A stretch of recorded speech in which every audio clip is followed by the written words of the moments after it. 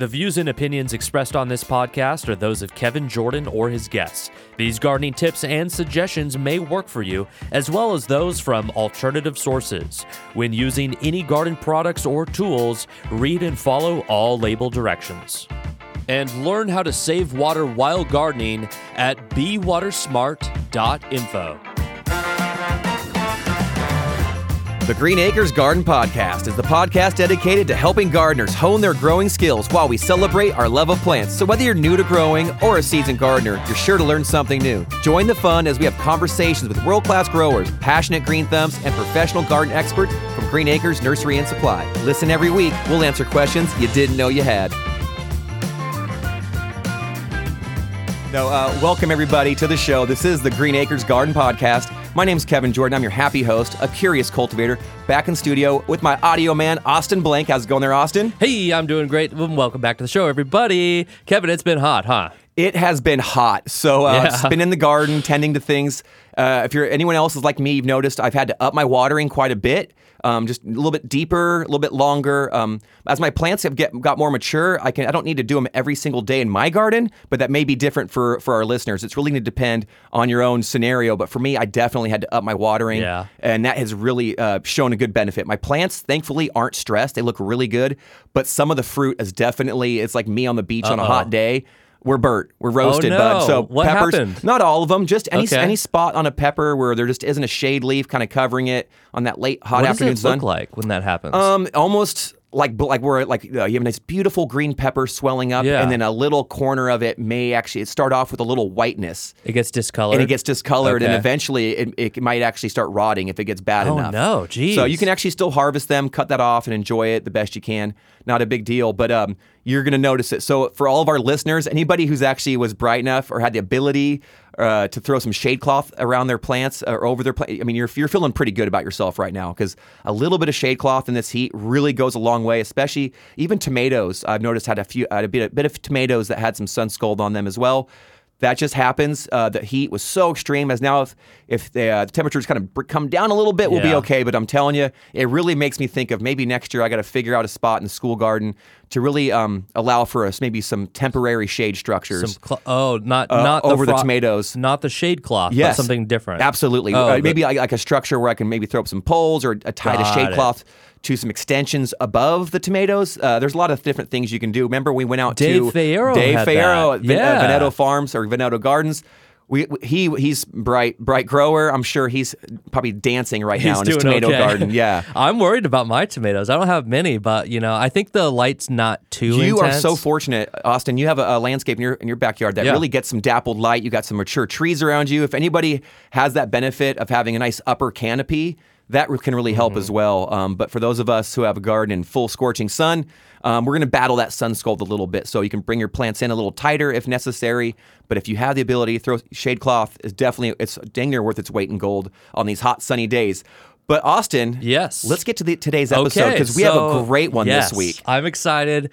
Who did we talk to, Kevin? You go ahead. Oh, please, thank you. So last week, actually, I want to contrast. Last week, we're coming off an amazing episode. We had so much fun with Ruby Andrews out there at Granite Oaks in Granite Bay, California. We saw this amazing, breathtaking, ornamental landscape. Really, it's something for the book. I was so blown away by it. But this week, Austin, I think we have an equally incredible landscape. Yes. But it couldn't be more different. It is very different. Very different. And so thankfully, this one, I think we're going to have a video with it as well, so folks can see it in person. Sure. As needed, but a beautiful garden. We're headed out to Neanderthal Farms to go meet up with our good buddy of the show, Justin Davis, the Pickle King himself. Yes. A really just awesome guy, super welcoming for us, very knowledgeable, and just has a great attitude when it comes to growing and cultivating. And like I said, a bit of knowledge to share. So we're going to learn a lot of information this week, and just a little hint of inspiration for us to move forward. So plenty to look forward to in today's episode. And I think I said equally incredible. Last week we had this amazing ornamental landscape, and now we have this beautiful edible landscape. It's actually a micro farm that Justin has developed. So it's pretty cool. We're going to dive in with him and learn quite a bit. So I cannot wait to share it. Yeah. Well, I'm ready to just dive into the interview. I really got a sense that we got to know Justin, the person, the human being, and what a nice and hardworking and just friendly, family-oriented guy. He's just a good guy inside and out. Oh, you know it. And he was so welcoming to us. And he's even had some exciting things go on at his farm recently. He had a TV show shoot there, and they're doing good things, and people are recognizing that. So I'm so excited to share that with our listeners, and I'll put some stuff in the episode description to link to check out what Justin's been up to. But before that, let's just go ahead and dive into our interview. He's got a lot, like you said, information and inspiration. So here we go with Justin Davis at Neanderthal Farms. Actually, when I was younger, that was me and my two friends' skateboard team. We called our skate team. We were the Neanderthals. Yeah, dude. And I just liked Neanderthal for some reason. And then later one day I was sitting here and I was going to call it Wenzel's Farm because that's the Wenzel's Pickles is my grandma's maiden name, and that's where all of the pickle stuff came from. And at the beginning I was doing just pickles. And then I was like, wait, I'm hairy. I'm kind of a Neanderthal. I'm like, Neanderthal Farms, man. We're going to keep it that way. Yeah. Hey, Justin, how's it going? Good, man. How about yourself? Man, I'm doing really good. Can you tell us a little bit about yourself and what we grow here? Yeah, totally. So we kind of mix a little bit of everything with the regenerative agriculture, definitely no-till. Try to really work that in, the biggest thing here. So building soil is our number one. So the front yard is kind of our little microclimate. We have a lot of fruit, a lot of blackberries, a lot of grapes, kiwi growing, feijoa, pineapple, guava, peaches, just to name a few. The list goes on. So the front yard's kind of like the organic permaculture side, and then we work sort of in the back and we go more into the kind of small scale agriculture, but still no-till, heavy on the straw mulch, bark in the walkways, really trying to keep everything active and alive, the soil happy. So you've created Neanderthal Farms. You are the lead Neanderthal. How long has this been going, and where do you think it'll take you? So started here about, like I said, 8 years ago. Mainly started out just growing pickling cucumbers, and I only had about 1/8 of the land that you were seeing back there. And we kept getting a little bit more and more land, which expanded of more and more crops to grow. And then learning that I could sell either in front of my house or to local restaurants, slowly eked into that way, and found Brad from Wild Boars Farms, which was a God-sent gift to come around, and started growing for seed, which quadrupled my tomato growth and really enabled me to learn and expand on the farm and what to do and what not to do. I love it, yeah. And so not only do you grow some really beautiful tomato plants, but you really grow some interesting tomato plants. You brought up Brad Gates of Wild Boar Farm, a friend of the podcast. We love Brad. He's awesome. And so what are you growing this year that really has caught your eye that you're excited about? So there's definitely a couple crosses of the Brad's Atomic Grape that are kind of secret. We can't talk too much about them. I've heard those are phenomenal. The coloring and shape on those are really, really outstanding this year. And there's definitely a couple new ones like the Tim's Taste of Paradise, which is supposedly better than a Sun Gold. So we have those growing. Better than a Sun Gold. Better than a Sun Gold. Oh man, the gauntlet has been thrown down. So we got those growing, which I'm eager to try. Didn't get to last year. There was only so many he had going since the new one. But those two are probably the ones I'm looking forward to this year. And then of course the Berries Crazy is just out of this world this year.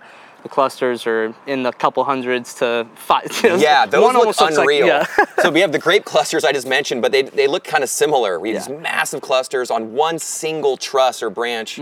Full. I mean, it's dozens, hundreds. It's incredible to see. It's hard to count, but it's definitely, as Brad would say, it's kind of crazy. Yeah, it's kind of crazy.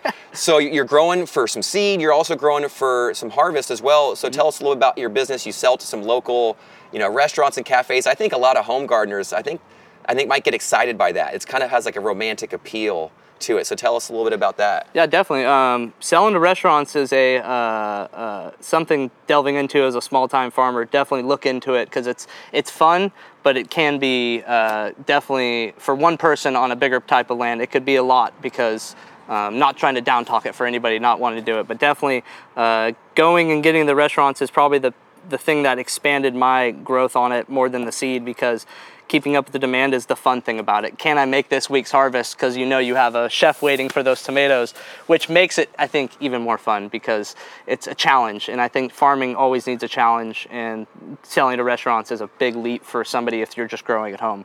But don't be afraid to do it, please. It's something that I never thought I would be able to keep up with. And every year I amaze myself by, wow, I'm bringing 80 pounds of tomatoes every Wednesday to a restaurant. So that's incredible. Yeah, it will never not be hard, and I think that's a fun thing about farming. It's complicated, but that's what makes the fun for it, because then you get the sweet taste of the fruit or veggies at the end, and you look back at all those broken fingers or sweaty days and roasting 107-degree harvest days at 4 o'clock in the afternoon. You know it. And they pay off, so it's a challenge, but I think it's something that everybody should definitely attempt once. Well, you've got some true grit, Justin, and I really appreciate that. But you also, you're a man of many talents. You're not just a tomato guy. You've got a really cool patch of cucumbers out there. Staring at you have a tattoo on your arm with a pickle with a crown. So the proclaimed pickle king. Yeah. Definitely got some pickle royalty at the table today. So what brought you to that? Why do you love pickles so much? I love pickles personally, but I do not have a tattoo. So what's going on there? So my family, I was lucky enough to fall into a fifth generation of pickle makers. My family, my great-great-grandma, they brought it over from Austria. So that was something that was brought over, and we've kept that going. My family used to do pickling parties every summer. We'd get together with the 8 brothers and 7 sisters on my mom's side, and about 48 cousins, 50 cousins. We'd all get together and get pickling parties going. So that was something that strived me when my grandparents passed away and those slowly faded away and family didn't get together and pickle anymore. I decided I have to grow these cucumbers myself, and I have to pickle them myself and keep the generation alive, because I didn't want it to die out. So when I moved here 8 years ago, that's what I initially started farming for, was strictly pickling cucumbers. I trialed about 8 to 12 different varieties, picked out which ones I thought did the best. Next year maybe grew 3 of those, and then trialed it down to about 2, and then just doubled over the years until I got more into the tomatoes, and which we still do a lot of cucumbers, but not as much as when we began. But the family generational pickling is the obsession. Got to keep it alive. Dude, I love that. I think we need more of that, 1,000% more of that. We need families and people come together and just pickling and jamming and preserving all that. I think there's so much value in that. So, dude, my straw hat is off to you, sir. I think you're keeping something great alive. Thanks, man. And to grow it yourself, that makes it extra fun. From the vine to the brine, is that what we like to say, man? From the vine to the brine. Well, how do we get that vine to the brine? I mean, what do you think are the 3 main tips you could give to just an at-home gardener who's just growing cucumbers just for themselves to enjoy? So if you're just going to grow for eating, obviously make sure you're not going to grow pickling cucumbers for fresh eating. They're not going to be the best, just in my opinion. They usually are slightly bitter, or not as fresh tasting as your Market Moors or your slicers. But definitely, if you're going to grow for fresh eating, you have your lemon cucumbers and all those really good fresh eating. But for the pickling aspect, definitely grow on a trellis. Try to keep them as watered as much as possible. And picking them and pickling them that day is really a key success to a crunchy pickle. The longer they sit, the longer they really don't preserve as well. And I think keeping anything crunchy, especially a pickle, is like a number one. You need nobody likes a soggy pickle, man. You need a crunchy pickle. So I love it. I totally agree. Yeah. All right, with brining, are we going hot brine? Hot brine, yeah. Can't go too deep into it. My grandma might come down from the heavens. Yeah.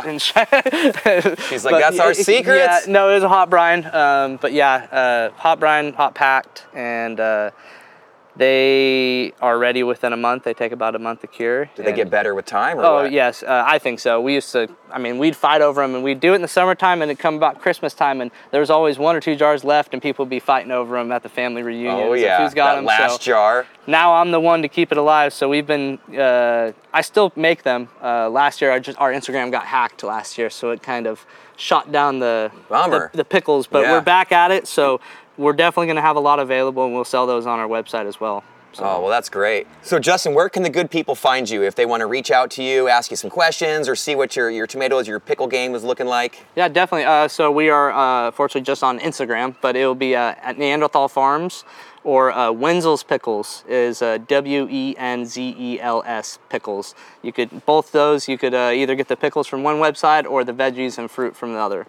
Or just if you have gardening questions, I'm always willing to talk and give information on what we do. We don't hide any secrets here on soil building or what we do. We would love to expand the knowledge to everybody so everybody could have successful harvests. And that's the whole thing of farming, is teaching each other and making sure everybody could succeed and have the great big harvest that you want. That's it. Big harvest for all. Yeah. So to get to that big harvest, you brought up the importance of soil earlier when we were talking. How important is the soil, and how can we build it up for ourselves? For us, soil is 100% for us here. That's our number one goal here is soil. We start, and that's without the soil, we have nothing to grow. I mean, that's for anything garden-wise or on small scale, large scale. It's got to be the number one, because without any of the soil, you have dead plants. And it doesn't take much. I think it's an overthought process. A lot of people try to do too much and rely on a lot of overwhelmed information when it's so simple. The simplicity of building soil is one step after another, and once you get that down, and it's going to be different at every area you live in, location, that is true. Soil. Well, you've got a pretty thriving garden just that I've seen here. Your soil, I've grabbed it and smelled it, inspected it. It was really rich. I mean, it's dark and earthy and loose, but it wasn't always like that. So What was it like, and then how did you get it to the point of where it's at right now? So it was an old horse pasture and cattle pasture for about 55 years, and up until about 8 years ago I moved here. We started originally when I first moved here, before I was introduced to a broad fork. If people don't know, it's a no-till tool. Yeah, we originally did a big till the first year just because I was still stuck in the old school ways. Yeah. But first breaking grind the ground, it up. yeah. So didn't really think of what I was doing, but did that, and then after that I linked up with some friends who taught me regenerative and permaculture ways of building soil. So broad fork it was after that, and heavy compost, heavy manure, heavy straw, heavy cardboard. If you have anything, it will always break down. Even cocoa, if you could find used cocoa, which is hard, but if you can find it, it's a great medium to add in. It has nothing to it. The coconut fibers? Yeah, coconut fiber. If you could find it used from people, some people do. You can get it bulk. It's hard to find. Or even the coffee chaffings, however you call it. Yeah. Sorry. Why not? Yeah, you can get those from Starbucks. Those are a great nitrogen mix. You can layer that in with your compost. But the biggest thing is layering. And I'm talking 3-4 inches of each thing. So layer of compost, layer of straw, layer of manure, layer of compost. So not a thin little dusting. No, you want at least about a foot and a half of height, almost 2 feet, because when you put that last layer of compost on top, once you grow into that next season, you won't even know that you added that 8 inches, 12 inches. It's just dissolve in. And then that next year, you repeat that process. And then to the point to where I don't have to do that much more now here. There's new beds I still have to on the new plots, but on the original ones, you just have to go with compost after that, because you've already built that substrate. Everything below you is built now. You're just adding enough to feed the microorganisms, to the worms, making sure they're happy. So just a little compost every year is enough love after, once you do the hard work and dedication. Awesome. How important do you think is watering for you? How do you deliver water to your plants, and how often? Okay, so we used to, when I first moved here, we did hand water, and that was a big failure. That's a very up close and personal way of taking care of your garden. Yeah, not very good on that part. So we went to a drip system, and we have it on a timer, and we have every 6 inches drip tape, about 1/4 gallon per hour. And you could find drip tape that does more than that, half a gallon. There's all specifics and size, but I feel like drip tape is 100% the savior on plants, because you can consistently know you're going to get water there at the right time, keeping your soil constantly wet, but not too wet. And because some plants don't like that. Some plants will either drop fruit or flowers when they're too wet or too dry. Inconsistency will ruin fruit or make them bitter in quality. Do we need to water every single day? Or can we stagger them out in the week? So if you're in the ground and you have good mulch cover, I would say check your soil. Go down. If it goes past 1 inch on your finger, I would say give it a good watering, or at least turn on a drip system. If you're in a raised container, especially here in Sacramento, raised bed, pots, anything like that, definitely keep them moist, and don't be afraid to mulch with that too. Straw is if straw is not a You've got straw everywhere. Straw is a great one because some people say it's messy. Well, if you're in a smaller area, I could see maybe messy, but it's definitely the cheapest, easiest route for heavy mulch on even pots and raised beds. It will help retain that moisture and keep health to the soil, and make sure your plants aren't too dried out, because a lot of hair roots on the top up there that people don't think about. Yeah, it's protecting those roots like a little armor in a way. Yeah, so I think the heavy mulching is a big one, and if you don't, maybe the woven plastic works well too. It can mulch and keep moisture in very well too. And in some cases, you're almost even doing both, it seems like. So we battle Bermuda out here really bad, as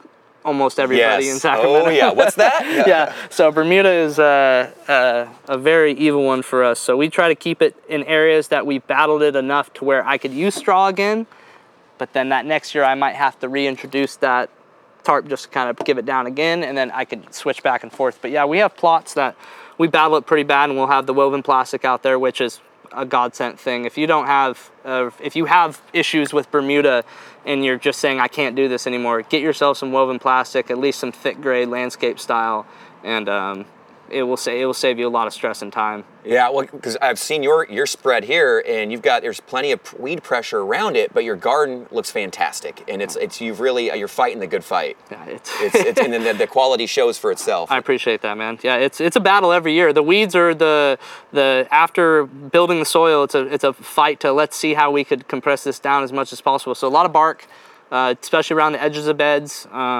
Really mainly a lot of the edges of the beds. Try to get to keep those perimeters. Yeah, so if it gets out farther out, it's okay, but we try to not till it at all, or try to weed eat as least as possible, because it is a rhizome, and one little piece turns into a whole new plant. So, yikes, I know. We try to avoid that as much as possible. We'll just layer with cardboard and go as much as we can with the wood chips every year, and just continue that process, which is technically building the soil on the outside of the beds anyways, so it's a win-win for both of us. We're suppressing weeds and building soil at the same time. Love it.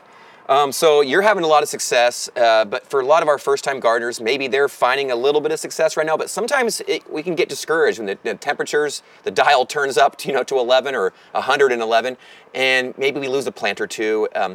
What would you say to maybe that first-time home gardener or grower who might be just now kind of, meeting some resistance? Obviously, failure is the first key to success in farming, and I would say maybe go and take a look at your biggest farm page that you follow on Instagram or whatever you follow. Go back to their first couple of videos, if it's 4 or 5 years back, and just look of where they've come from. I guarantee they started out real small, and what they are now, you'll see the success. It will eventually come. It depends on how much you want to grow, but you can't give up in the growing world. It's always a failure. It doesn't matter what crop you're growing. You're gonna fail to succeed. It will always succeed eventually. Just continue. Just don't give up. I love that. Well, thank you so much for having us out. It's always a treat. I learn so much from you every time we get to meet and hang out, and I just love seeing your place. Well, I appreciate it. Every year it just seems to get better and better. I can't wait to see what next season will bring. Who knows, man? With Brad and us, it could be a lot. So yeah, great partnership. Yeah, thanks again for coming out, guys. It was always nice having you on the property, and maybe come back here in a month or two, and we'll be chomping on some new tomatoes. Hey, I'll be here.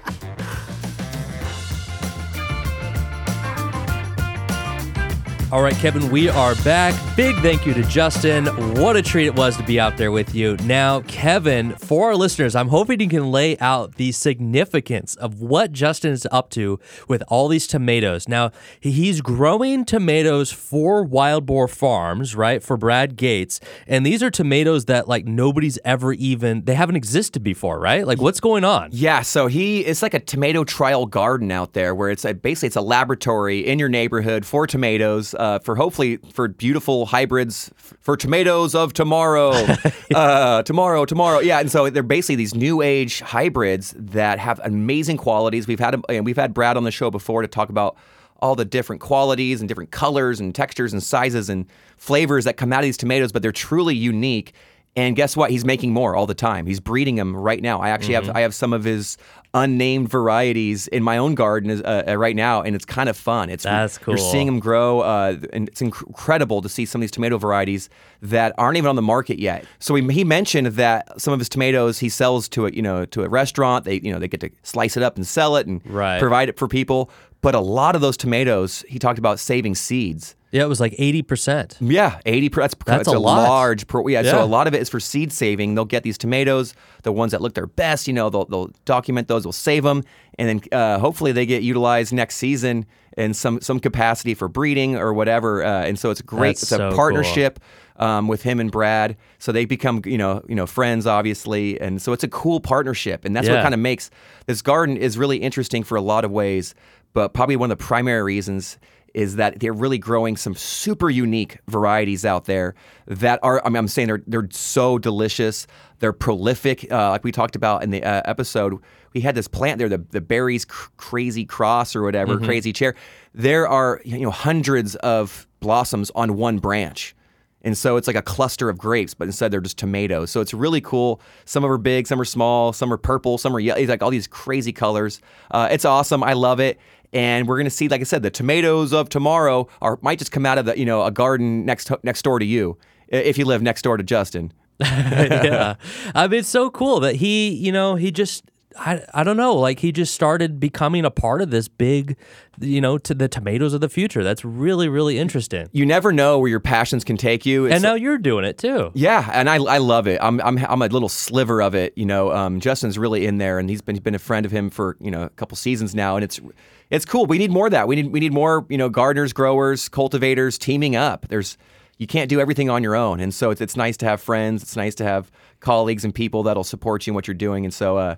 I'm just glad to see what he's doing. It's so cool. We need more weird, interesting, flavorful, delicious food out there, tomatoes otherwise. And so it's awesome. Seed saving is just incredible. Yep. Okay, so I'm going to be putting a lot of links in the episode description for this one. We've got some stuff to share, some video for you guys to see, and just, some more links for you to get out there and find some community and to share what you're up to. So with that, that's all we have time for this week. Kevin, go ahead and please take us out. Well, thank you so much, Austin. And thanks again, Justin. It was a blast to be out in your garden. I had a great time, learned a ton. Can't wait to come back for more garden adventures with you.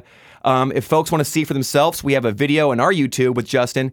And if you want to see more of them, you can check them out on an episode of From the Source on the Magnolia Network. Definitely worth a look. Until next week, garden friends, I got to get back in the garden, do a little bit of watering, do a little bit of harvesting, and then get back inside to cool down because it is hot out there. Stay cool, stay hydrated, friends. Get out in that garden when you can. Until next week, garden friends, happy gardening to each and every one of you, and please never stop growing.